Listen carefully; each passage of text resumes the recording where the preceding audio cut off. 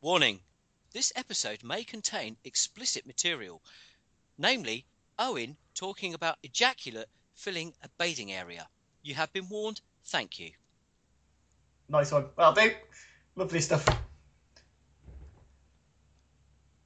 Although it was Steve.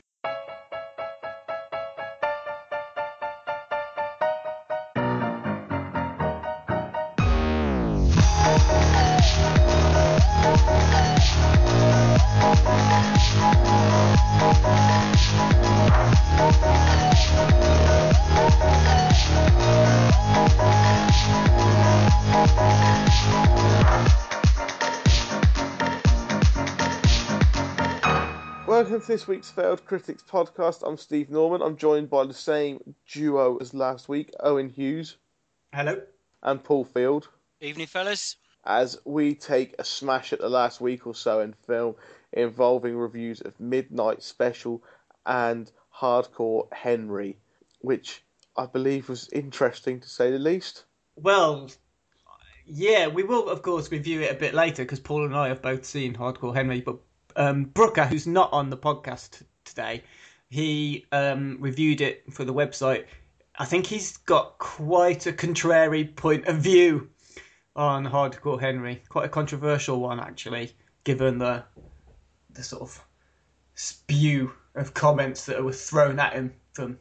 Well, not our listeners, not our readers, but he posted the review on a games board or a forum or group or something and got a lot of stick for it. We shall slag off Brooker more later. No, I'm not slagging off Brooker. Brooker's got every right to say what he wants about the film. I just think that people getting offended and getting in a tizzy about someone else's opinion of a film are kind of pathetic. So I just wanted to stand up for Brooker. We can talk about that later, especially if you've got some highlights, you know, some of your favourite comments have been posted, like we did about your article the other week. No, I haven't, because like I say, they weren't our readers, they weren't our listeners to the podcast. They might be now, though. Yeah, do you reckon? Did anyone call him a twat? Oh, I don't know. Oh, I just you should have brought them on and read them out. That would have been. Yeah, he's a big lad. He's a big boy. He can look after himself. He would have loved that. You've got time. Do you have the Google thing? I have access to the Googles. Yeah, you can Google use the Googles. You can probably find people calling Brooker a twat on the internet. You can find 3 of them calling him here right now. Love you, Brooker. Yeah, you're not really. You're a lovely man. That didn't even sound like the slightest sincere then. It really didn't, Steve. I've got that Star Wars lightsaber keyring in front of me that he sent me. You know, that's how much I think of him.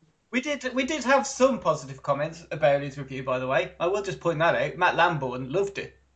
You know, he read Brooker's review and said it was as funny and, you know, entertaining as his reviews always are. So it's clearly not our normal, regular listeners who have been offended by that review. I'm not sure if Matt Lambourne should be a barometer of success. I think he has well overtaken us in popularity for podcasts. Sailed past us. He's a virtual celebrity. That's how I think about it now. Well, yeah, I do listen to his Ultimate Team podcast from now and again. Yeah, it's good. Anyway, should we do our podcast now? Yeah, let's do ours. Yeah, go on. Yeah. We're going to start with a quiz where it is now 0-0 as Owen won last week, and maybe watch fucking Norbit. Fucking Norbit, yeah. Who was fucking Norbit? Which is Eddie Murphy playing about 17 roles like he does in films now. And I don't really understand who this film is aimed at, because in it he's a guy whose girlfriend or wife, as probably later happens, is a right arsehole to him and bullies him. And then there's something about his foster dad's Chinese restaurant or something going to be closed down by his wife's brothers, who are right nasty people. But it's like a lot of these films now where he plays loads of different characters. He does films aimed at families and that. This one isn't, because it's prostitutes and brothels and that in it, and strippers. but it's like just really bad. It's like it's just like who's gonna watch? Who would actually want to watch it? Like Not even Eddie Murphy, I presume. I can't even think. I can't think where the idea came from, why it got commissioned. If you know, it's just terrible. There is no redeeming features to it at all. It's just a complete No laughs? Didn't laugh at all at no anything? no complete a complete exercise in futility. That film, Mm. just absolute waste of everybody's time involved and everybody who's ever watched it. Just Do you know it was it was nominated for an Academy Award? it was yes, for best makeup. Um, Yeah. I mean, it doesn't matter how much makeup you slapped on them; it's still going to be Eddie Murphy. So I just I don't get it. I Yeah. just don't know why he makes these films when he was just one of the best comic actors ever, arguably, and he's doing this. Shall I tell you why he makes these films? Money. Absolutely money. Because 60 million budget. 60 million budget, let's just say that, for this film. And it made 160 million. he makes them because Scary Spice robbed him of everything. Hmm. Was So, it topping Scary might be a Spice? bit When did I loyal. miss that? He's got kids with Scary Spice and everything. What? Yeah. I'm so far out of the loop. My world Yeah. is just I'm crushed by this news. So if you want to put the blame of Eddie Murphy's last 15 years or 10 years, say, because he's quite good as Donkey and Shrek, I suppose. So if you want to put the last decade of Eddie Murphy, the blame of that at anyone's door, it's the Spice Girls. Well, she'd crush him. She's a Without- fucking unit, that girl. Without the Spice Girls, Norbit doesn't happen. It's a bit like when you track back the Kardashians to O.J. Simpson. You think, well, and then it's somebody. I think I read this once that if a certain person hadn't have made a certain pass, then their team wouldn't have won the championship, which means O.J. Simpson wouldn't have been in this position, which means he wouldn't have needed Rob Kardashian as a lawyer, which means the Kardashians would never have been as famous as what they are, and Kim Kardashian wouldn't be what she is now. And it's kind of like that butterfly effect thing, that if it wasn't for the Spice Girls being formed, Eddie Murphy wouldn't be making shit films. yeah, and if his mum had a dick, she wouldn't have given birth to him. I mean, it's just like we're in danger of kind of getting a little bit misogynistic and blaming Eddie Murphy's downfall on one particular person, Yeah, which is unfair. that unit out of the Spice Girls. To be fair, yeah. they're all chubbed up a bit. That baby Spice, she's chubbed up a treat. She looks like that bird from Birds of a Feather now. Come on, you've chubbed up a bit. You're nearly 50, and you're getting there. Hey, I don't deny it. No one's perfect, Paul. They're not. And yet Paul still wears his hot pants and dances around in I a Union do. Jack flag and Yeah. has musicals written about him. Yeah. 8 kids he's got, Eddie Murphy, it says here. Jesus Christ. Bloody hell. He must have his family allowance book in a wheelbarrow. That's Anyway. a 70s joke that only there's probably just ain't gonna be many listeners who get that. Topical reference for the kids there. Yeah. Family allowance book. Oh Yeah. God. Go on, crack on. You are really old, Paul. Come on, do the quiz. Right. Okay. Well, in honour of the main review this week being Hardcore Henry, Mhm. I've done a quiz Oh, on God. hardcore parodies of mainstream films. Now, it's pretty much a given that Steve's going to win this because I know he's seen probably most of it. Are you ready? What you're going to do is I'm going to give you 3 films. 2 of them are real DVDs that you can buy. One of them is something I've made up or looked up on the internet because it sounded funny. You ready? Mhm. Inspector Gadget, The Da Vinci Load, or Schindler's Fist. Oh. You kind of think the last one is so ridiculous. It probably exists. But by the same token, could be a double bluff. Oh dear. I'm going to go for Da Vinci Load. I'd have also liked to have gone for the Wait, hang on, are we doing the one that's fake or the one that's real? No, the one that's fake. Two of them. Oh, Right. yeah, Right. Schindler's Fist is fake. Yeah, Schindler's Fist is the fake one. Hang on. He locked his answer in.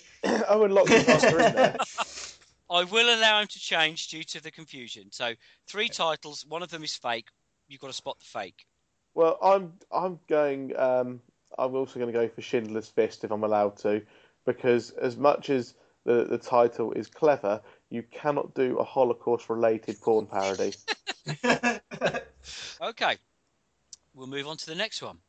Gash of the Titans. So I'm going to lose it in a minute. Titty Titty Gang Bang. Night of That's the gotta Giving be real. Night of the Right. See, I reckon it's got to be Gash of the Titans, purely because I think the UK is probably the only place where gash is used for vagina, and I don't think British porn. And I think that obviously it's gonna be like some costumes and sets involved in this. So it's probably going to be a decent sized budget for that kind of film. Yeah, but think of Titans. How many puns could you get away with as Titans in a porn parody? But I just think it's that one for the reason that gash is not used as a slang for vag anywhere else in the world. I think it's Titty Titty Gangbang. I think that sounds more like something Paul would make up, to be honest. It's just got Paul written all over it. Okay. Right, the next one. Lawrence of Arabia. My God. Jurassic Pork. Or, oh God, I'm not going to lose it. Harry Potter and the Sorcerer's Balls. And you've made up 2 of those. No, I've only made up one of them. So, Lawrence of Arabia, Jurassic Pork, Harry Potter and the Sorcerer's Balls. So I think it's Harry Potter because I'm sure it's Sorcerer's Bone. He's definitely seen that. Steve has definitely got that somewhere on DVD. I will say Jurassic Pork. Okay, the next one. We've got the Texas Dildo Masquerade, Gaze of Thunder, or Womb Raider. Womb Raider. Okay. Owen? What was the second one again? Gaze of Thunder. Days of Thunder. I mean, Days of Thunder. Yeah, I kind of that's got to be a fake. Thanks for clarifying that, Paul. What film that was based on? Well, you know. Yeah, cheers. Okay, these might be my favourites actually. Muffy the Vampire Layer, The Human Sexypede, or Two Fists, Too Furious. Yeah, two Fists, Too Furious is fake. You wouldn't laugh that hard at something you'd made up. That's got to be real. Oh man, or is that a double? No, I'll go for that as well. Okay. Two Fists, Too Furious, just because it probably is made up. Last one. Raiders of the Lost Arse, Reservoir Dogging, Honey, I Blew Everybody. It's got to be Reservoir Dogging. I don't think dogging's a thing anywhere else than England or Britain. Like gash, I think it's it wouldn't translate well to the foreign market if it. No, it's Reservoir Dogging. It's fake. What was the first one? Raiders of the Lost Arse. Yeah, that's real. That's fake. How is arse spelled? Arse. Yeah, that's the fake one. That's the fake one. Okay, Owen. Okay, let's get you some answers, and I have got some synopsis of some of the titles. Okay. Have you got a tiebreaker if we need it? I do, because there are 6 questions, so there could be a tiebreaker. Inspect Her Gadget is, in fact, a real film. It's a DVD, which is available on a label called Tranny Factory. And all the description says is, surprise, I have a XX extra hard tool baby. The Da Vinci Load, of course, is a real title, but you both get a point because Schindler's Fist is in fact fake. Yeah, Steve's logic on that one was sound, wasn't it? I mean, not even porn goes to the Holocaust. A point for Owen and a point for Steve. Okay. Night of the Giving Head, that is a real title. Steve's logic, again, was correct. Titty Titty Gangbang is real, Owen, I'm afraid. Is it? Yeah, and the DVD says, tits bouncing, arse pounding, wham bam, big boob gangbang. Gash of the Titans, though, is completely made up, so that is a point for Steve. Who thought that logic would be getting points in this quiz? Yep. Okay, let's do this one. So, Steve, your logic, I think, has failed you in this one because... oh, no, Steve, no, you're right. Sorry, I've got it here. No, hang on. You went for Harry Potter and the Sorcerer's Ball, Steve. Yeah. Yeah? And you thought it was Harry Potter and the Sorcerer's Bone? Is that right? Yeah. Yeah, no. Harry Potter and the Sorcerer's Balls is, in fact, a real film. And it's one of the most anticipated movies of the year, according to the synopsis, where the first ever 3D gay porn feature film that was shot in Budapest, Stockholm, London, New York, and Fire Island, where Luke Markham plays Harry Potter, a young hero who must find the Sorcerer's Balls before they get into the hands of Voldemort Cock. I do love porn puns. Unfortunately, Owen, Jurassic Pork is also a real film. And the duffer there was Lawrence of Arabia. So that's no points for Steve and no points for Owen. It's too highbrow. I know. Too highbrow. Well, yeah. I did think that Steve would probably win this one. But let's move on to the next one. So I've got all these screens open with the synopsis. So, Steve, Womb Raider, you can buy that on Amazon, mate. That's definitely a real film. Even I've heard of that one. Yep. The Texas Dildo Masquerade is also a real film.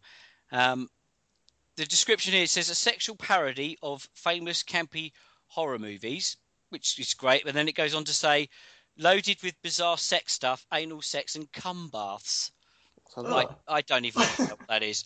That's a lot of cum. Yeah, it is. But Owen, to fill a bath, if you think of the size of a bath, think of your standard bath. Right. And think of the standard amount that comes out when you jizz. Yeah, okay. Right? How much? How many times are you going to have to do it to fill up a bath? Like, we're talking a month, I reckon. If you're doing it once a day, not even once a day, it's going to be more than a month, isn't it? One person. To work this out. Yeah, I think there might be one chap involved in that. I could do, No, but if you're doing it once a day, one person, how long will it take to fill up a bath? That should be next week's quiz. It should be. Oh, just on Womb Raider, on the description it says, this unrated DVD from 2003 stars Antoinette Abbott, Lauren Hayes, Annie Boddy, and more actresses and actors. It's like the weirdest description I've ever heard. Just more actresses and actors. Okay, next one. Right, so we've got the average amount of semen expelled by a healthy man in one ejaculation is about a teaspoon, 3 to 5 cubic centimetres. So now we just need to find a capacity of a bath. The average bath. An average bath in what we're looking at, cubic centimetres. I don't think they come in that size, do they? You should have really got the jizz in millilitres. I just googled how much cum does a man produce. The average amount of semen is 3 to 5 cubic centimetres. What's that in millilitres? That's quite a lot, isn't it? Blimey. That's not a shot glass, is it? 1.5 millilitres. Oh, there you go. And a bath is... but Owen, if you get her to pop a finger up, you get an extra teaspoonful. Oh, right. No, this is unassisted because assuming for the film, it has to be ready when the cameras roll. So this is no assistance. This is just stage management at the moment. Right. So you've got 3 to 5 cubic centimeters is about 1.5 milliliters. Could be 6 milliliters produced. The average bath is 80 liters. 80 liters. So you're looking at 200,000 what would it, rounds of jizz, tots of jizz, squeezes. Yeah. I reckon 200,000 wanks. I'm not Or even a decent weekend round at Steve's. I'm not even 30 yet, so I reckon I could do 4 a day most of the week. I don't know how long it'd take me to fill up that bath though. Have You've you got to got account for like evaporation and Oh, I can't use my imagination anymore. Porn's ruined my imagination. I said evaporation, not imagination. Oh, I see. You've got broadband now. If that evaporated, imagine what your air in your bathroom would be like. And I'm the wrong one. Anyway, Wiki Shuffle. You thought you did random stuff on your podcast. Jesus. Yeah. 200,000 wanks. That's this episode's title, isn't it? Yeah. So, the next one. You guys were, you got me on this one because Muffy the Vampire Layer and the Human Sexipede are, of course, real DVDs. Two Fists, Too Furious. Sadly not. So, you both get a point. It's poised because you can't be a draw because you've both gone for different answers here. Honey, I Blew Everybody is indeed a real title. Tiffany, who apparently is a wild and naughty minx, who's boy crazy. She loves them all. The bigger the better. All sizes and shapes. Long ones, short ones, and Steve, even fat ones. She's out of control and falls to her knees at the drop of a hat or a zipper. Gulp. So, yeah. There was another title, and Catherine advised me not to put it in the quiz. And it was, Honey, I Fucked the Kids. Yeah, that's probably not one you want to Google, to be honest. Just putting it out there. It was on a list on the internet of all these parody titles. I saw it and thought, what? Anyway. That's poor marketing from whoever came up with that. Yeah. No one wants that SEO. Raiders of the Lost Arse. That's a real film, Owen. It's a gay porn film. So, Reservoir Dogging. Steve, you nailed it. Of course, they haven't got a clue what dogging is in the States, and it's not a real title. Steve, you won the quiz. Of course I did. Yeah, well done. No diggity. You want to hear the tiebreaker? Yeah, go on then. What percentage of websites on the internet are pornographic? I don't think it's actually going to be as high as what people. 20%. I think that's quite high. I think it's in fact only going to be about 5%. Okay, so we'll say 20% for Owen, 5% for Steve. I think it's probably high. I'm sure I've read before it's 1 in 9. I don't know why that fact came into my head. 1 in 9. But I'll go with 5%. I'll go with 5%. You are closest, but your 1 in 9 was near. It's actually 12%. So, Steve, you were closest by 1. So I'm sure I read 1 in 9 somewhere. Yeah, but 12% ain't far off 1 in 9, is it? Yeah. Not as much as what you think, is it? I honestly it's still thought quite it was a lot. I just want to, Yeah, that's a huge amount. Have you got the actual figures for how many websites that is? No, I was looking on a site which had all these weird facts and figures and trivia, and some of them are really funny, but I didn't want to get too bogged down in that kind of stuff. No, you just wanted to spend more time working out how many times you'd have to wank to fill up a bathtub. Yeah, and how many sitting there trying to think up names of porn movies that hadn't already been made. And the amount of times I type stuff into Google only to go, oh, they've made that already. Have you deleted your search history yet? Are you not familiar with private browsing? What was your incognito browsing? There was that advert when that came out, wasn't there? And it was like this bloke. It's just like this not quite middle age. This bloke, and in the advert was about him buying presents for his missus on an incognito browsing, so she couldn't see what he'd been trying to buy her. And when she came back in, and he just sort of said something like a really cheeky voice, "Oh, hello, darling."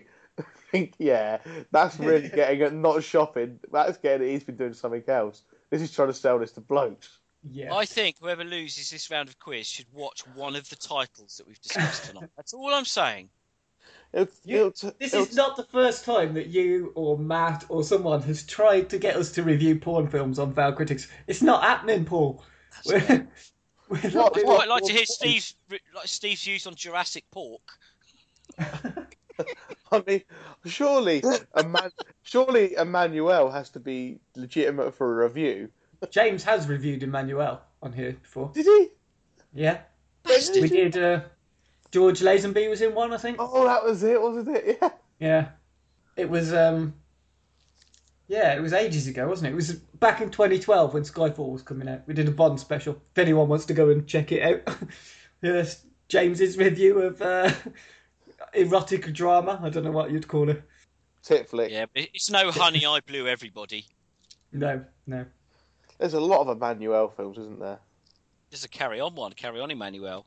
Is there? Yeah. Is that part of the Emmanuel canon, though? Not sure. Anyway, I think we might have spent long enough on this subject. We've been going, 20 minutes, and we haven't actually talked about a proper film yet. No. So he talks about porn. It was quite I funny. suppose we did Norbit. Yeah. That's not a proper film. Some of the porn films have probably got better acting. That makes me sad because I really like Terry Crews as well, and he's in Norbit, isn't he? Yes, he is. Poor Terry Crews. Yeah, poor Tezza. I bet he's never been called Tezza. He doesn't actually strike as the kind of person who. He's never been called Tell, has he? He's a proper Terry, isn't he? Yeah. He's nothing shorter than that. Yeah. Anyway, on to the news and some big news around franchises this week, mostly trailer related. The biggest one, unless you're Owen and you hate fun, is that the the first teaser trailer for the first spin-off or Star Wars universe, as we're meant to be calling them, I think, film Rogue One has been released. And Paul, as Star Wars fans, looks bloody brilliant, doesn't it? Oh mate, I loved it. It was just so much going on. It was so frenetic. It was just everything I wanted to see from a Star Wars film. For anyone who's not familiar with the concept behind this film, is that other than the 9 films in the saga, so 7 that came out, Force Awakens in December, plus 8 and 9 are going to be coming out over the next few years. They're also doing some standalone films that do tie into the overall Star Wars mythos, but are kind of standalone and not directly related. This one, Rogue One, is about the mission to steal the plans for the first Death Star, and stars. It's Felicity Jones, isn't it, among others? She's the main lead. Yeah, no, she is. As soon as I saw Mon Mothma, that was it. I was in. I didn't care. I just think the whole thing, it just looked amazing. You had the money shot with the AT-ATs and stuff. Oh mate, I was all over it. And thankfully, Owen's already good, and yeah, it looks impressive. And they've dipped into that well backwards, and I think there's going to be a few. There's going to be a few surprises. Going to be a few characters pop up from the original trilogy, and that's going to be awesome. Am I allowed to talk about this trailer, by the way? Because I was, of course, kicked off the Star Wars podcast. So I don't know whether I'm allowed to even talk about Star Wars when you two are together. Of course. Is it allowed? Yes. Yeah. Yes. I wasn't that excited about it. Well, you wouldn't be, though, would you? Yeah. But I did like Force Awakens. I thought Force Awakens was a good adventure, sci-fi, fantasy retread of the originals. But this one, I don't know, just looks a bit exciting. I don't know. Maybe it's because I'm not getting the references or caring about them. There's not really many references in there, is there? It's just kind of, right, this is Star Wars. They're going to get plans for the Death Star. It's already people are trying to make assumptions that Felicity Jones' character is going to be Rey's mother and all this kind of stuff.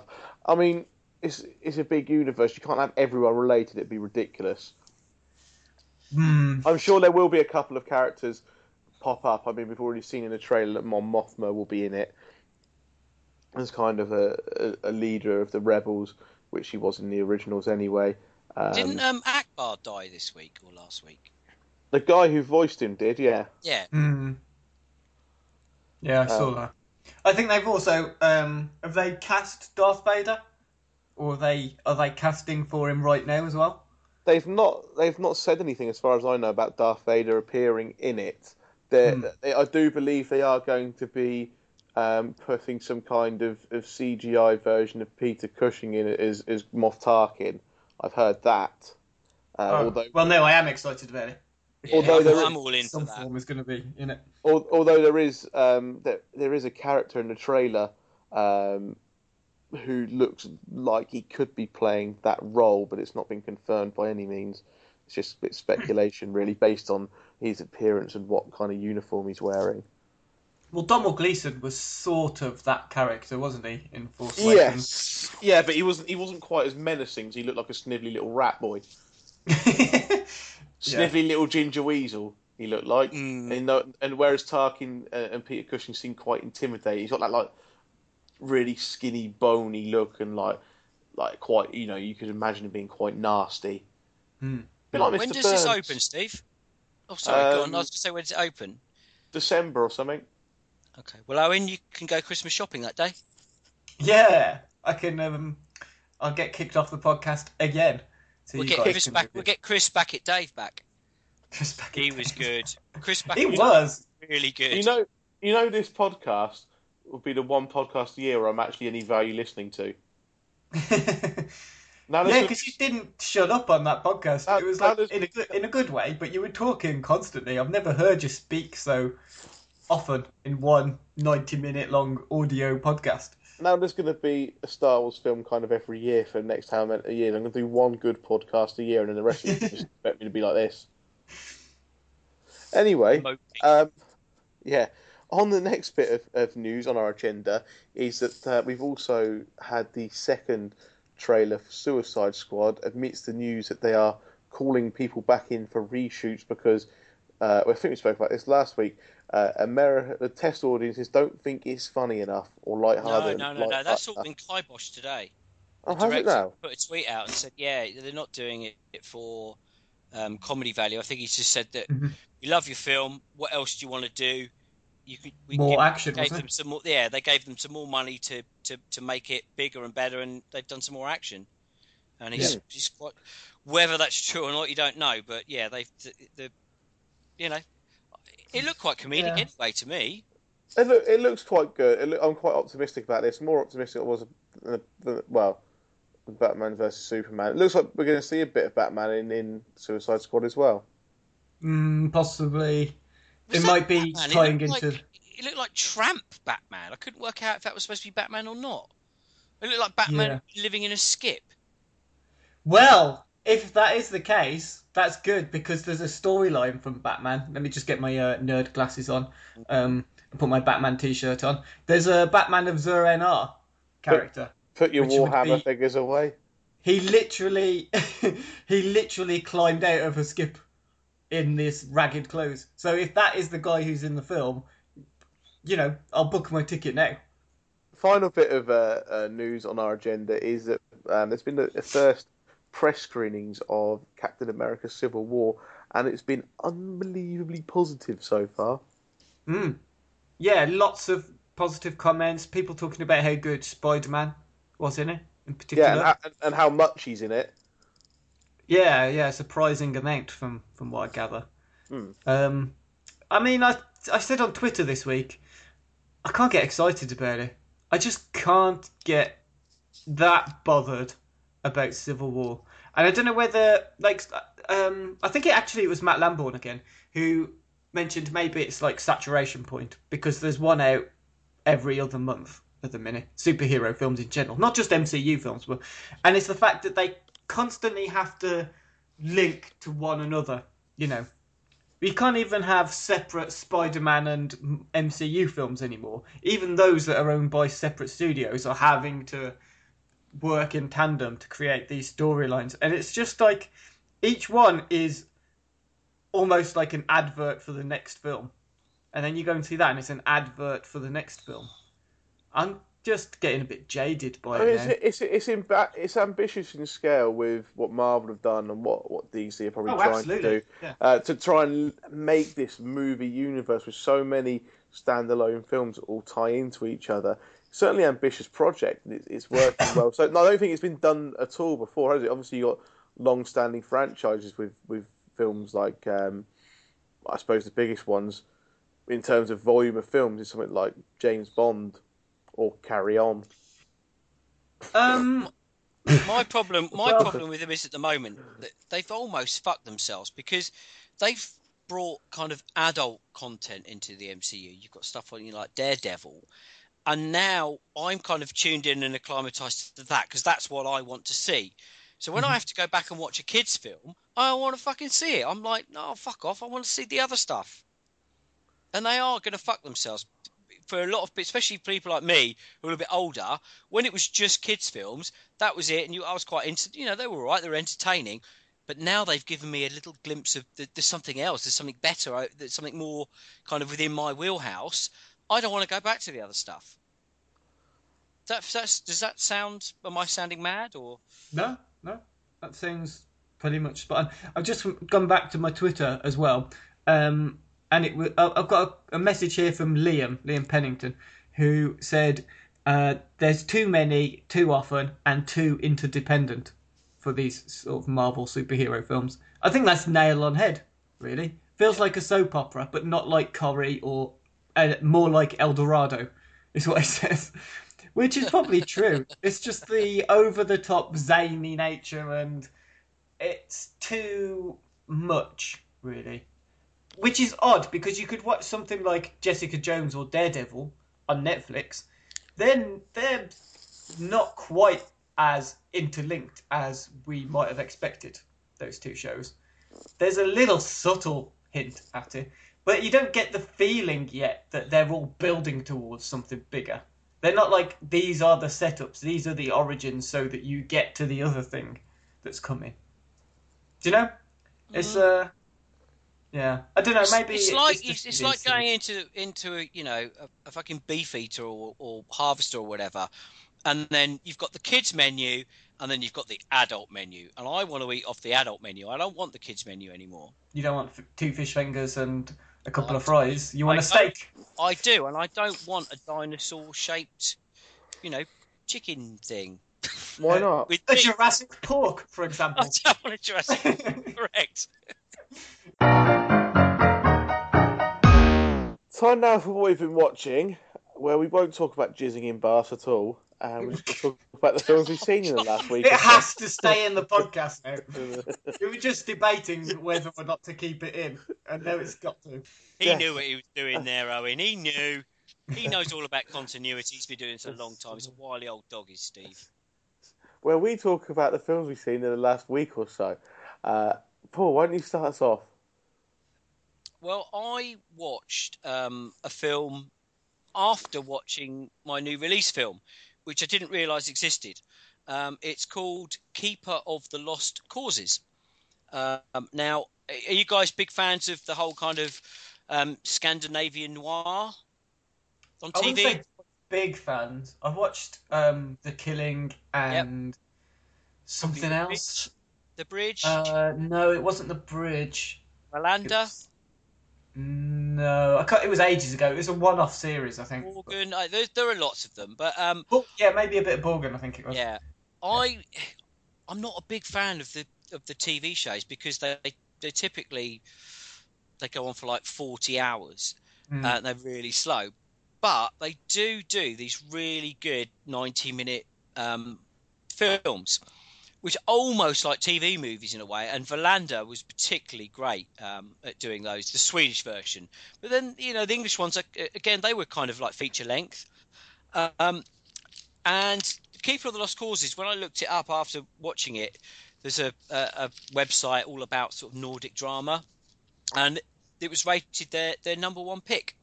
It's from 2013.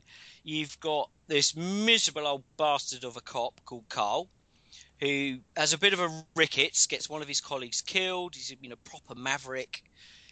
and comes back to work, and they assign him to Department Q, which is effectively solving cold cases, and they stick him in the basement. He's assigned a really enthusiastic colleague, this guy Assad. I think he's Syrian. I think they kind of allude in the film that he doesn't really fit in, and that's why they've kind of sort of shoved him in this department. But he's really keen to be there. He's really enthusiastic.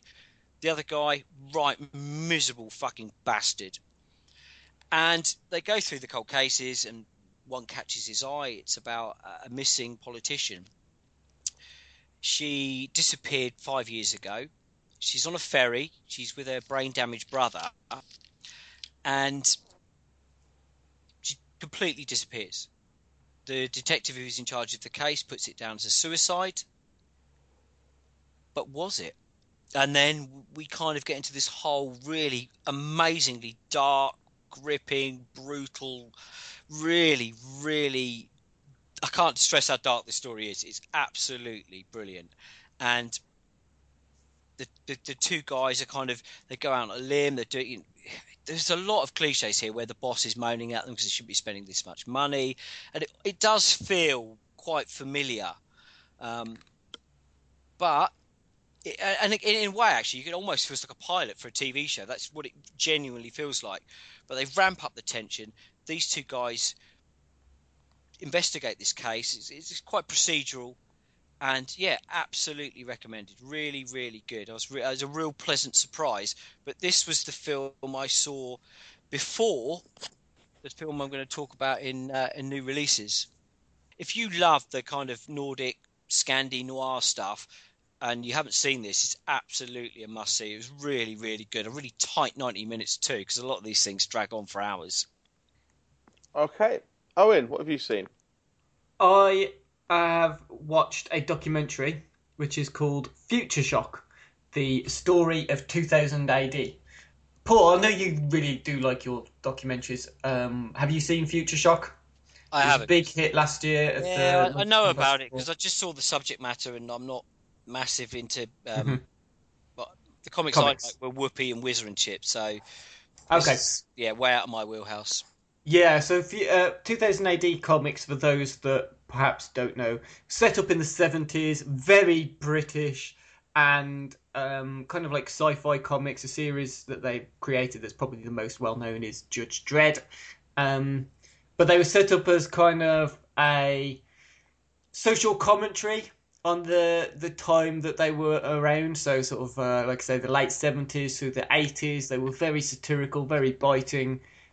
But the documentary kind of goes right back to the heart of that. So it interviews loads and loads of talking heads, from people like Pat Mills, who was one of the guys who helped set up 2000 AD back in the day, as well as different comic book writers and artists. Brian Bolland is interviewed on there. You've got...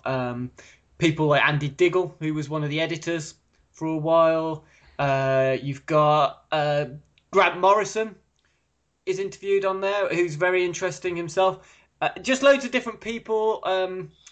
Dave Gibson as well. So there's lots and lots of different perspectives of different time periods for 2000 AD, right the way from when it was created through to its present situation, as well as the kind of downward spiral in the 90s. Where they got sucked into this horrible PR thing of trying to just make loads of money out of absolute shit, such as the Judge Dredd film with Sylvester Stallone, which they all seemed particularly embarrassed about when it was mentioned, when it was brought up. Now, I thought it was going to be just a pleasant sort of, 90-minute pass the time, sort of kind of interesting to know about sort of documentary. I actually thought it was really in depth, and one of the best things that a documentary can do is make you feel like educated and entertained at the same time. And I think it definitely does that. It definitely has this, like, even if you weren't interested in reading the comics they write about, the Strontium Dog and all the these kind of science fiction, futuristic kind of things, Dan Dare, all that sort of stuff. If you've got no interest in that, it doesn't matter, because the people who talk about it are very engaging. It sounds like it was just a fantastic time to be part of the British comics industry. Because it just sounds like it was a laugh. It sounds like they all had a huge amount of fun writing these comics. But it also, like I say, educates you. It talks about why they had to set up their own comic book. What the sort of, Mary Whitehouse and Thatcher and all that kind of thing, what that influence had on them when they created it. This rebellious nature to the comics. They weren't just trying to sell, like, pictures to kids, there was something more there. And then it tracks how that developed over time, so you do feel educated in the whole process of, like I said, the PR stuff in the 90s and the massive mistakes they made there, and how they got this reputation as being a lads comic when really they were anything but. It's a fascinating documentary, fascinating, absolutely loved it. I do have a bit of an interest in comics anyway, so perhaps, maybe I'm talking out of my arse. Maybe I'm just biased and I found it interesting because I'm interested in the subject matter generally. But even my wife watched it. She thought it was a great little documentary as well. I know Brooker watched it last year and picked it as his favourite documentary of last year as well. In fact, it was top of his list when it came to awards time. So yeah, I mean, what greater recommendation can I give it than that? I don't know, but it was fantastic, and it's my recommendation this week, just to get in ahead of like the final part of the podcast, because it's free to watch on All 4 at the moment. So if you go to, it used to be 4 on demand, I think. Now it's All 4. If you go to All 4, I'm glad you said it was accessible for people, because as I said, I'm not.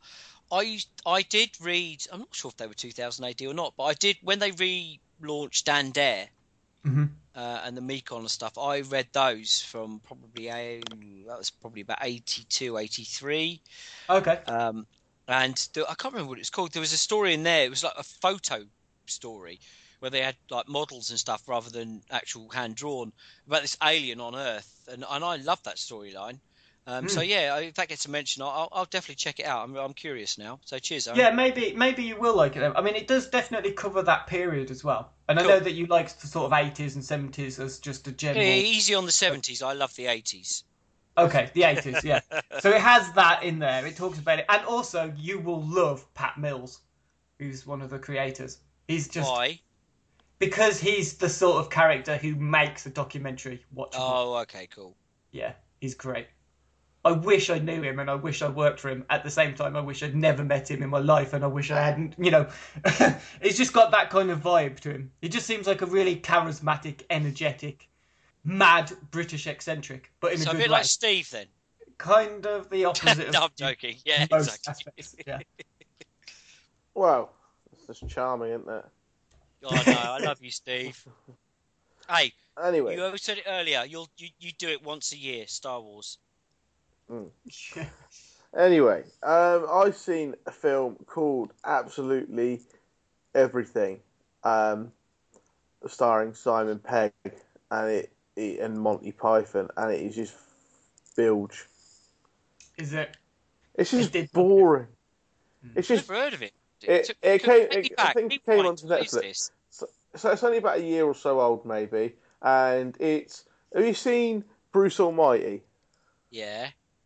It's kind of like that in a kind of way. So Simon Pegg is this guy who's a bit of a layabout. He's a nice guy, nothing wrong with him, but he's a bit of a layabout, a bit unambitious and all that kind of stuff. And then some aliens, they find, what was that little space shuttle thing they sent into space that had like a little message on it from space in case it came into aliens, and a little diagram of people. Explorer, wasn't it? That might have been it anyway. Or was it Voyager? Oh, yeah, maybe. I was going to say it was Voyager, but... Voyager, Anyway, Paul can probably remember that being launched. I can. I don't know. I've got a clue, mate. Anyway. So the one with the Clark, the man and the woman and the sign and stuff on it. Yeah. Okay. It was launched in 1977. So anyway, alongside your profile, Steve. Yeah. Anyway, these aliens find this thing and then discover the human race, and they're gonna destroy Earth. But for that, they've got to see if Earth is worthy of joining some galactic thing, like galactic community. So they give one guy the power to get anything he wants. So they zap down this power, and Simon Pegg's character gets his power. And he doesn't really realise it. He just thinks it's coincidence, and he realises something, and he does it for his own benefit. And then does it, the moral question of what he should do with these powers. And yeah, it's just. But Bruce Almighty was all right. I think it had a bit of a bigger, different concept than this slightly. But it's just it's kind of like Simon Pegg. If you kept working with Edgar Wright and Nick Frost, you can do some good stuff. When you try and do it on your own, it doesn't really work. And it's just people liked him a lot in Mission Impossible. Yeah, it's slightly different because it's a big franchise and it's not his work, is it? Like, people like his character, him being Scotty in Star Trek, but it's not his work. It's not his, like, whereas this absolutely everything, you kind of get the impression it's more his something that he's created. And it's not funny. The characters aren't particularly likable. It's not particularly entertaining. It's not particularly engaging. It's not that long, which is a benefit, I suppose. But yeah, it just doesn't work on any level for me. I'd quite like to see your Sorry, Stu. I was going to say I'd quite like to see your Tinder profile fired into space and like Martian with 6 tits and 2 fannies picks it up. I'd pay to see that. Yeah. Can I just say he hasn't actually got a writing or producing or directing credit on this film either. He's just in it. Right. Well, he did that didn't he? Have you seen that? Which one? He did that film where he plays a hitman. Nope, I don't think I've seen that. Simon Pegg played a hitman. Yeah. What was that? When was that? A long time ago? He was in the film with what's his name from David Schwimmer. Hang on, let me bring it up. He was. Do you know who Simon Pegg is? You're not confusing him with someone else. No, it was called. Oh God, where's it gone? I think it was an Australian film. And he was in that rom-com as well I watched recently, which actually I quite liked. Yeah, I quite like that. With what's her name? Rose Byrne or something? Rosamund Pike, wasn't it? No, Lake Bell, the lovely Lake Bell. Yeah, he was in 3 times. Plays. He's on the front cover and everything. He plays Hitman. It is quite funny. It is quite violent, but I don't know. It's available on Amazon Video for £3. So there you go. If you like Simon Pegg, you should definitely watch it. It's all right. It's entertaining enough. But it's another one where he's carrying the film. Whenever he carries the film, they ain't great. I mean, this film it's got the voice of all the Monty Python lot as the aliens, and it's just completely pointless in being there because you kind of recognise the voices, but they're not funny, they're not entertaining. It's got I think this was Robin Williams' last film. He was the voice of the dog, and that's not an entertaining thing either. He doesn't kind of make you laugh or anything in that. It's just Robin Williams voicing a dog. It's just completely pointless. Just a light, breezy comedy, or is it? Well, it's meant to be a light, breezy comedy, but it just falls flat on every level. You don't find any of the characters engaging or likable. The plot's not that great. It's not funny really in any place. I don't find myself laughing at any of it. It's just, yeah. That's a shame.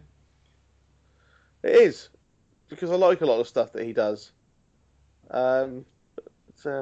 Never mind. That next Cornetto film hasn't actually been announced yet, has it? They said they were going to stop after The World's End, and then announced they were going to do more. But yeah, as far as I can tell, nothing's happened since then. No, not heard anything else. I mean, I liked all 3 of them a lot. I think The World's End was the weakest of the 3, and perhaps a good place to stop. Unless they can think of a really good idea for another kind of of parody. I mean, where do they go from what they've done? What could they do next and keep it fresh? Yeah. Well, I've just looked on his IMDb, and he's in doing the next Spielberg film called Ready Player One. Oh, really? Okay. Mm-hmm. That could be interesting. Yeah, and then something called The Gathering. I don't know what that is. John Keyes. Don't know who he is. I don't know any of this stuff. But yeah, no. I'm quite happy to see him. As I said before, he's great when he's a supporting member of the cast. When you ask him to carry a film, he struggles. For our first new release, Paul is going to review The Absent Ones. Yeah, we touched upon in what we've been watching that I saw The Keeper of Lost Causes, which was the origin story to two characters, Carl and Assad, who are Danish detectives who get sort of lumbered with solving cold cases. And I guess the first one was quite successful because the second one opened in UK cinemas on Friday, and it's called The Absent One. It's a story that's a 20-year-old cold case about two siblings who are murdered.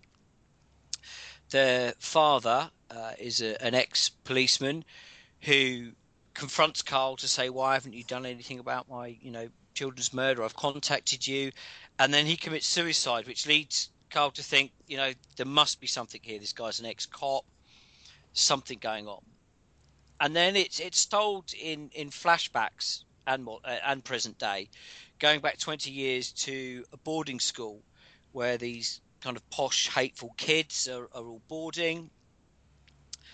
There's a group of them you can see are kind of up to no good.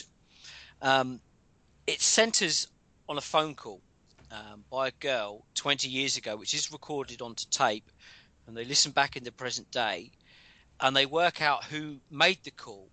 And she kind of says, we've killed them.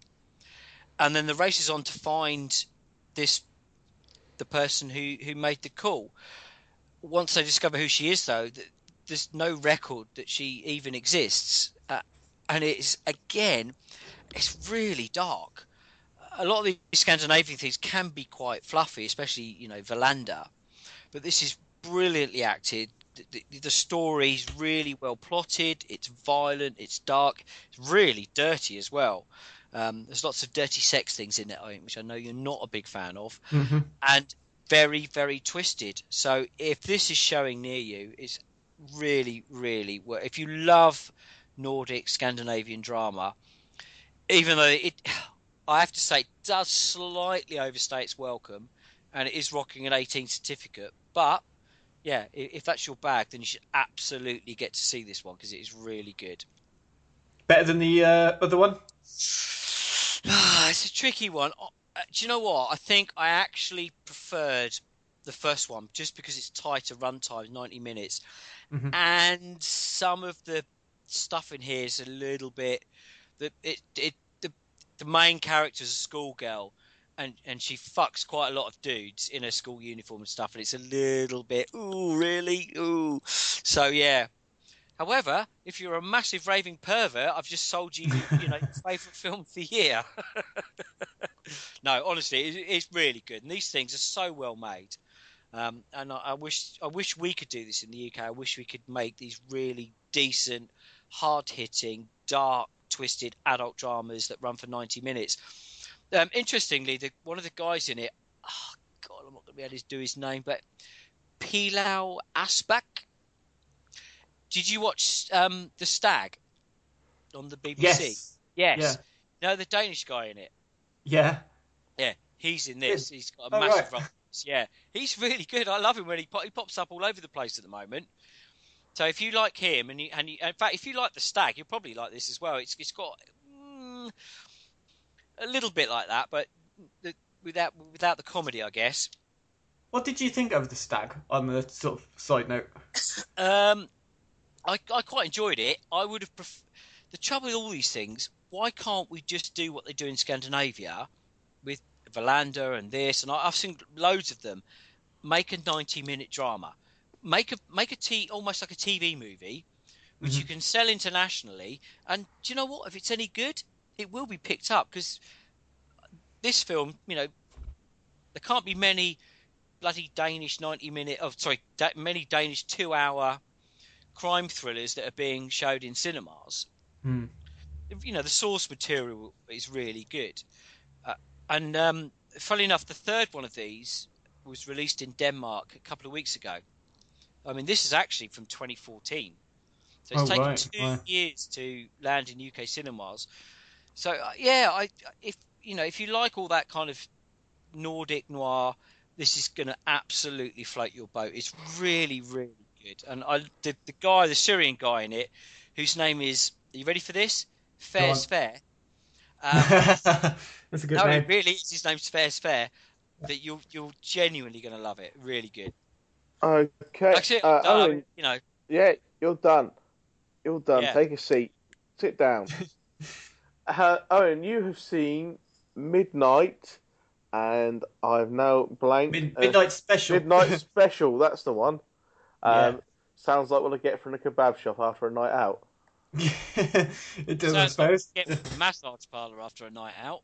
That's a rub and tug. A rub and tug to go with your Midnight Special. So. Yeah. Can you do both? Have you ever eaten a kebab and got a rub and tug? No. How many kebabs would it take to fill a bath? Never mind. Top tip: don't get the chili sauce on your kebab if you're having a rub and tug. Just putting that out there. Right. Sorry. Midnight Special. Midnight Special. It's directed by Jeff Nichols, who also did Take Shelter, and he did Shotgun Stories. Both of those were with Michael Shannon. This is also featuring Michael Shannon. He's also done Mud, which I haven't seen, with Matthew McConaughey. I think that might possibly be his most popular or most well-seen film. But certainly Take Shelter is the one that I think is held up highest in sort of critical standing from 2011. And out of the three that I've seen, it's certainly my favourite. I certainly prefer Take Shelter to Midnight Special. I'm just not sure why. I just can't really pinpoint exactly what Take Shelter has that Midnight Special doesn't. Because as far as the story's concerned, thematically, it's quite similar. It is kind of similar. There's something that's going to happen on a certain date. You're kind of led down a path with little bits of information drip-fed to you here and there about what that might be. All you know is something is going to happen. It creates a sort of sense of foreboding, and it runs right the way through to the end of the film, basically. And it's also about family. So you've got Michael Shannon, who, again, like in Take Shelter and like Shotgun Stories, actually, he's a family member. He's trying to protect his family. It just so happens that in Midnight Special, his family is a son who's been raised by a cult who believes that this kid can speak or commune with a higher power. They think he perhaps speaks to God. He speaks in tongues, and they just write down the gibberish he says, and they use that as scripture. Now, what really disappointed me, I guess, with Midnight Special is this cult aspect of it is possibly the most interesting angle to view the film from. To see how there's this community of people who are obsessed with what this little boy can do. He kind of beams bright light out of his eyes, and it goes into the face of these people of the cult, and they are in a state of like bliss, of content. And it's kind of like that is interesting. Show me more about how he has affected this cult. What this cult doing to try and get him back? Because as far as I can work out, their tactics to getting back this kid who speaks to God, who their whole sort of foundation, their basis is sculpted around, is to send two guys after him. And that's it, really. and you don't really get this interaction with the guy who's the head of the cult. You don't understand so much about his relationship to it. It's just addressed at the beginning, it's raised, and then it's moving on. So, and it could be... Owen, sorry to interrupt, because I'm getting a little bit confused here. So, okay. It's just, so it is sci-fi-ish drama, but is it all yada yada yada and not so many lasers? Is that what you're saying? There's no laser guns. Yeah, I know, but you know what? It's a figure of speech. There's lots of talking and alluding to sci-fi, not a lot of actual sci-fi. So you get a lot of these. No. No, there is a fair amount of science fiction in it to give it its dues, but there's not a lot of talking either. And like I was just about to say, because I think perhaps it's trying to mirror the situation that Michael Shannon is in as the father, who's trying to get his son across country, and in doing so, him and his mate Joel Edgerton are kind of scurrying about from place to place. They're in their car or in a van for most of the time. They're trying to travel at night. So that actually is reflected in the fact that when you're trying to watch the film, like to see what's going on, a lot of it is hidden. It's dark, and after a while it got a bit annoying because I kind of felt like, well, I'm paying to see the film. I want to see what's happening on screen. I know it's really cheap and immature, but that's what I wanted to see. I wanted to actually be able to physically see what was going on screen, rather than it be in the dark with just bits of bright light here and there. But, you know, it's supposed to build atmosphere, I guess. It didn't quite do the same in terms of this building of dread like Take Shelter had. I think a lot of people have compared Midnight Special to being a bit like a Shane Carruthers film. You know, the guy who did Primer, and what was the other thing he did quite recently that was a bit... I wasn't really taken with? Upstream Colour. Colour, yeah. I wasn't so keen on that. But that's kind of the feeling that the film is going for. That's the kind of general vibe that it wants to portray. It's interesting you say all this because you know the guy from Wiki Shuffle who murders people in his panel van? I don't know which one that could is. Be any of them. I think it's is it the one who doesn't call himself Sharman even though his name's Sharman? Phil Sharman, yeah. Yeah. He said exactly the same thing. This film was for him, absolutely written for him, but why didn't he get it? I think it's a lot of people feeling like that. But have you ever seen Starman, the John Carpenter film with Jeff Bridges in it? Yeah, I've seen that. Yeah. It's also a bit like that. It's like that film if it was directed by Shane Carruthers instead of... I seem to remember our critics did a John Carpenter special where they'd only seen like 4 John Carpenter films. We skipped a couple of the shit ones from the 2000s. I'm joking. We skipped those because nobody's seen those. Or if they have, they've probably regretted the time spent. But, yeah, so it's kind of I would probably compare it to Starman. It's a bit like that. Like I say, I know Adam Driver's in it. Does he play Adam Driver from Girls? Yeah. Bit of a... Really? Oh, I haven't seen Girls, but he's got that kind of weak-chinned, sort of quite intelligent, but a bit wet sort of guy. Right. Yeah. You know. I'm not so sure what I think of Adam Driver, either, as an actor, in the stuff that I've seen him in. Kylo Ren wasn't particularly persuaded by that performance. He was only briefly in Inside Llewyn Davis. Seen that. He plays Adam Driver in everything I've seen him in so far, and especially you need to... Owen, just go back and watch a couple of episodes of Girls. You probably quite like it. You reckon? Tits, yeah, you'll like it. Oh. Yeah. No, honestly, it's you have a young lady. In fact, yeah. I think might have been married. That's true. Yeah, then that's the kind of TV show that you can watch with your wife. Especially, and you're younger than me, so you may be able to engage slightly more with that age group. But he's a really annoying cunt in it, and he's a really annoying cunt in everything I've seen him in. But maybe that's just his shtick. You employ him to be that guy. He wasn't an annoying cunt in this. He was just he was basically the intelligent government guy who was tracking them across the country. Because he's got an inkling about what's... Yeah, that's not his character normally. Yeah, okay. Well, either way, I wasn't that impressed with him again. I was very impressed with Michael Shannon, but I am frequently very impressed with Michael Shannon. I think he's one of my... one of those actors I really want to see more of, because I've been impressed with everything. Whether he's playing like kind of like a villain, if you like, in Man of Steel or Premium Rush, or in Take Shelter and Shotgun Stories, he's very good in those. Yeah, I think lots of people like him. He was in the Bad Lieutenant remake as well. Which, I love that, but I don't remember. I said to you on Twitter, I don't know who the fuck he is. And I'm looking at his filmography, and I'm like, I've seen loads of them, but just don't who remember. He was in them, really? I ain't got a clue. No. But sometimes that's good, for an actor. You don't need to remember all of them. If I'm watching a film and thinking, oh, look, it's Thingy, that's not good. Yeah, that can have a detrimental effect for sure.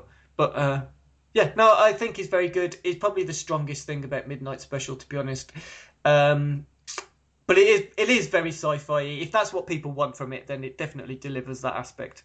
There's enough there to keep you sort of focused, and it wasn't boring. It was just the same as film. Don't really know exactly what's wrong with it, but it wasn't great.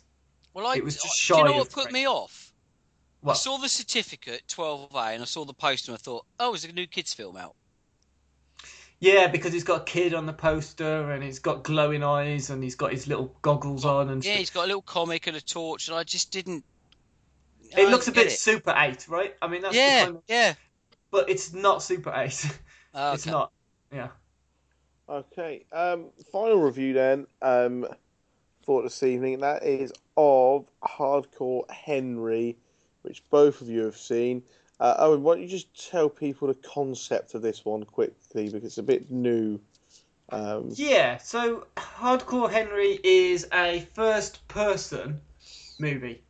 Now, people will probably be familiar with first-person shooters as a concept for computer games, and probably familiar with found footage as a sort of genre, or at least a sort of technique that's used within genres of films. This is neither just solely found footage. It's not found footage at all. It's all like an implant in this guy's head who's sort of like a RoboCop meets Crank sort of film character. It's this guy who is resurrected from death. You've got no real idea why. He's got no real memories either. He's told that he's the wife of this doctor who saved him, and suddenly he's pursued by this psychotic,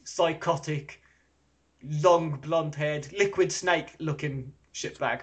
And it kind of grows from there. It just escalates into these sort of sequences of over-the-top, adrenaline-fueled, just completely fucking bonkers action scenes, one after the other. A bit like The Raid, in the sense that it's got a very video gamey feel about it, but that could just be because it's got the, first-person perspective, guy going around holding guns in front of the camera. All you can see is his hands as he's shooting bad guys left, right, and centre, and he's got unlimited ammo and all that kind of thing. It also stars Sharlto Copley as Jimmy, and Jimmy is just about a dozen, probably a dozen different characters in this film. And Sharlto Copley is always great in whatever he's in. Now, I kind of like it. I think it is mainly aimed at a specific audience, in the same way that a chick flick is aimed at an audience, or a Statham movie is aimed at an audience. I'm not saying it's a bad thing, I just think it exists, and it clearly knows its target audience, and doesn't ever try to be anything but pandering to them. And I think it does it particularly well. I know people have disliked it, as we mentioned Brooker at the start of the show, but Paul, I know you've seen it as well, and like me, I don't think you play these kind of computer games at all, do you? I used to, but not anymore. But yeah, I sort of Call of Duty kind of things, Yeah, I loved it. I genuinely, absolutely loved it. It was something new. It was something different. Mm-hmm. For me, the absolute clincher, which I'm not seeing anyone else mention, is the soundtrack. This is Run Lola Run meets The Raid. That's what I've got in my notes. pounding techno, that, and I was like, oh my god, this is amazing. And the sound, to be fair, normally I shit on Cineworld and Eastbourne, but it sounded amazing. I genuinely, first thing I did when I came out the cinema was to Google to see if I could actually buy the soundtrack, and Sony are releasing it on vinyl in the summer. Both the score and the soundtrack. And this is score I'm interested in. I mean, they've got Queen on the soundtrack, but even that, to be fair, was perfect. I found that was jarring, actually, the bit with Queen. I didn't think that worked at all. That was one of the moments I thought, this is a shame. Queen. I really, really loved it. It's been a long time since because I love Run Lola Run, and I love The Raid, and I love Crank, and that frenetic energy in those films. This just kind of ramped that up to 11, and I know Brooker didn't like it, and I kind of get why. But for me, Brooker, I love you, buddy, but he's comparing apples and oranges. This is a film. It's like me complaining about the cutscenes in a video game not being cinematic enough. Although this has similarities to a video game, it ain't a video game. And I thought it worked perfectly. Sharlto Copley was brilliant. I thought the action was non-stop. The deaths were really invented. The story, even though it was flimsy with the stuff with his wife, there was just enough cohesion there to keep the whole thing together. I like the twist at the end. The runtime, it was really tight. I loved everything about it. It kept me fully engaged for 90 minutes, and it was bang, bang, bang, and I loved it. Yeah, it was definitely a great concept movie, Yeah. in terms of it was doing something original, something new, and it pulled it off brilliantly, probably better than I was expecting, because some of the action sequences just leave you thinking, well, how do they film that? How was that made? Yeah, it was good. What I didn't really like about it so much was half of the time I was looking away from the screen and trying to watch it out the corner of my eye, because it really made me feel ill. I felt nauseous, sick, and, I expected to. I knew I would, because, even as a kid I almost vomited playing Doom. Not because of the violence, just because it makes me... These kind of things just make me feel so unwell and dizzy. And this is no different to those kind of computer games, because I just can't cope with it. I can't cope with it too much. But that's just me being a pussy. But as a concept, yeah, it was really good. It was great. I think Brooker's main gripe when he was talking about it in his review, and I haven't seen too many people say this. And like I said, I'm not knocking Brooker for having these controversial opinions. It's his opinion. He's entitled to it and everything, and he's backed it up spectacularly well in his review. But I think he felt a bit insulted. Like the film was kind of mocking gamers as more than it was perhaps paying tribute to the games that it was taking ideas from. Well, even if it was, hey, everyone's fair game as far as I'm concerned. Why can't, if you want to take the mickey out of gamers, go for it. Why not? Hey, everyone else gets the piss taken out of them. We take the piss out of people on this show all the time. You're having a laugh, aren't you? We're brutal with everyone. We don't spare anything and anybody. So gamers are they're fair game. They really are. But I didn't get that from it. So, I just thought it was a really enjoyable switch off, 90 minutes, thumping soundtrack, non-stop action. Do you know what? The only thing I would say as a negative is that I can't actually remember much of it, because it's the plot that I can't remember. I mean, the plot is almost non-existent through the film anyway, isn't it? Yeah, there was just enough there with the wife and the twist, and I kind of got the things. I loved the Sharlto Copley bit where they kind of, because at first he dies and then he reappears, and then he dies again and he reappears, and everyone in the cinema must have been thinking, hang on, what the fuck's going on here? How's this happening? Yeah. And I love that they don't spoon feed you. They make you wait and wait and wait for an explanation as to why this is happening.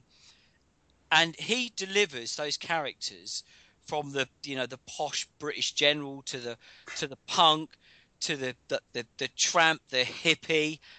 I thought that was really clever, very, very inventive, and he worked for his money on that film, Sharlto Copley. I thought he did really well. He was absolutely brilliant.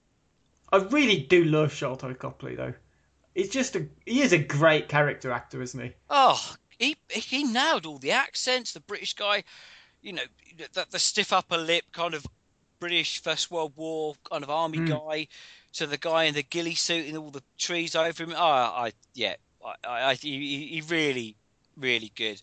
And the fact this it's a Russian film as well. It wasn't set in your standard. It wasn't set in LA or London. I loved all that stuff running through the streets of Russia. It's hard to hate on this film as long as you know what you're walking into. Mm-hmm. And I hate to cut back, but I love Run Lola Run, and this is probably and that's one of a kind for me. Have you seen it, Owen? Yes. Yeah. That kind of energy I haven't seen since then, really, apart from maybe The Raid, and to have those two in a way combined, I thought was amazing. It's definitely got a huge amount of energy. There's a sort of pulsating feel to everything that happens throughout it. The closest film I would describe it as is Crank. I think I said before, it's like Crank. It's that constant, like, the action in it is over the top. It's absolutely fucking a Russian film.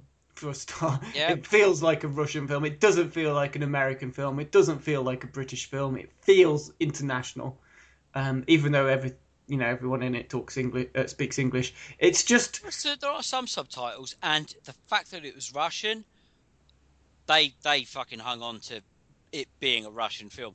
Political correctness, out the fucking. Yeah, that was the next point I was going to make. In that, in feeling Russian, there's also more than once, there's like a bit of homophobia in there, which is.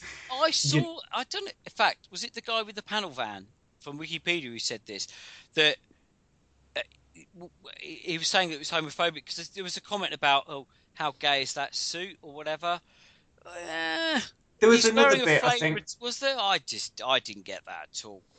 With something where Sharlto Copley's character has to point out, but he is straight, but I am straight, or something. And I thought it was a little bit, not unexpected for this sort of film. And the people in the cinema seem to love those little jokes and stuff. And you're right, it's deliberately being offensive, I think, as opposed to. I live my life being deliberately provocative, and so to see someone else doing it, I've got nothing but admiration and can applaud them for it. Mm. Yeah. Would you like to see more films in this style, or do you think this is it? It's been done now. No, I don't. The trouble is, you've now. Is there anywhere to ramp it up to? I'd quite happily see a sequel, just to see now they've because it's something they could play with. They've got that sandbox there now, and they could probably get creative. Mm-hmm. What they don't want to do is go down the road of the Raid 2, where it gets, where they put a complicated like a 3-hour long dialogue. Yeah, 3 hours. No, as an 90 minutes, 94 minutes. Yeah, that's fine.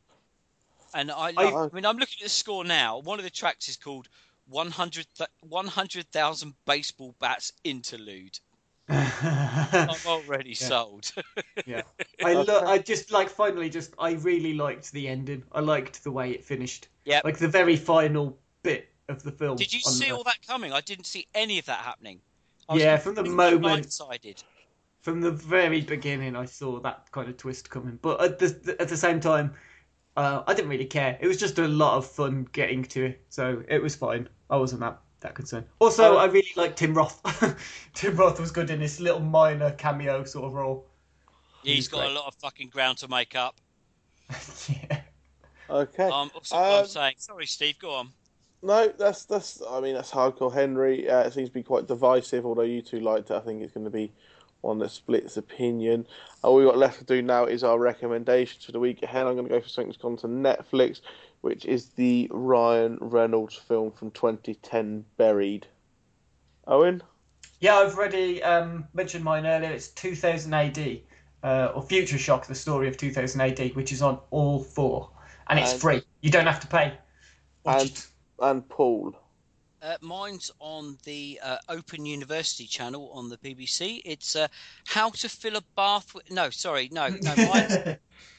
on iPlayer. I think I mentioned this on Twitter. There's 2 of my favourite documentaries have rocked up unexpectedly on iPlayer, and that's The Great Gangster Film Fraud and the James Randi film, which I don't know why they've done this. In the UK, it's called Exposed: Magicians, Psychics and Frauds. Whereas in the US, it's got a great title, which is called An Honest Liar. Both absolutely amazing. Is that also on Netflix as well at the minute? I think possibly. Oh, it might be, yeah. Yeah. It's really confusing because when it appeared, and I was like, what's magicians, psychics and frauds? So I had no interest in watching it, even though I was desperate to see An Honest Liar. And I didn't kind of draw the connotation between the two. The BBC have really balls that up. They do it all the time, and it's really confusing and pointless to rename them for Storyville. We are global citizens, as far as I'm concerned. Keep the bloody name the same. Yeah. That is it for this week's Failed Critics podcast. And next week, me and Owen will be joined by Callum Petch and talking about The Jungle Book.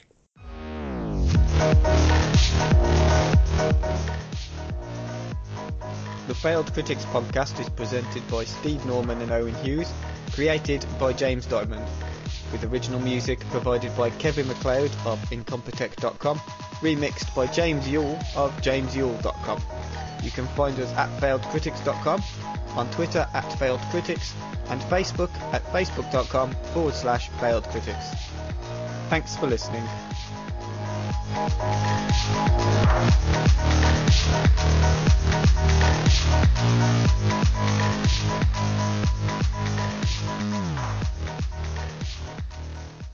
Yeah, maybe I should just put this as a warning at the start of the podcast that this week we have some rather extreme, explicit language.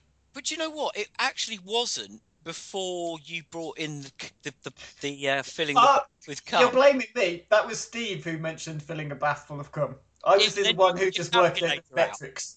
Yeah. You did the math. You did the maths. We did the maths on filling a bath with cum. What did you do last night, Paul? Well, me and my mates. I just saved Steve 200,000 wanks. That's all I did. Well, now I've got a goal. It wasn't a practical experiment. It was definitely a theoretical experiment. Now I've got a target. As I said got something to aim for.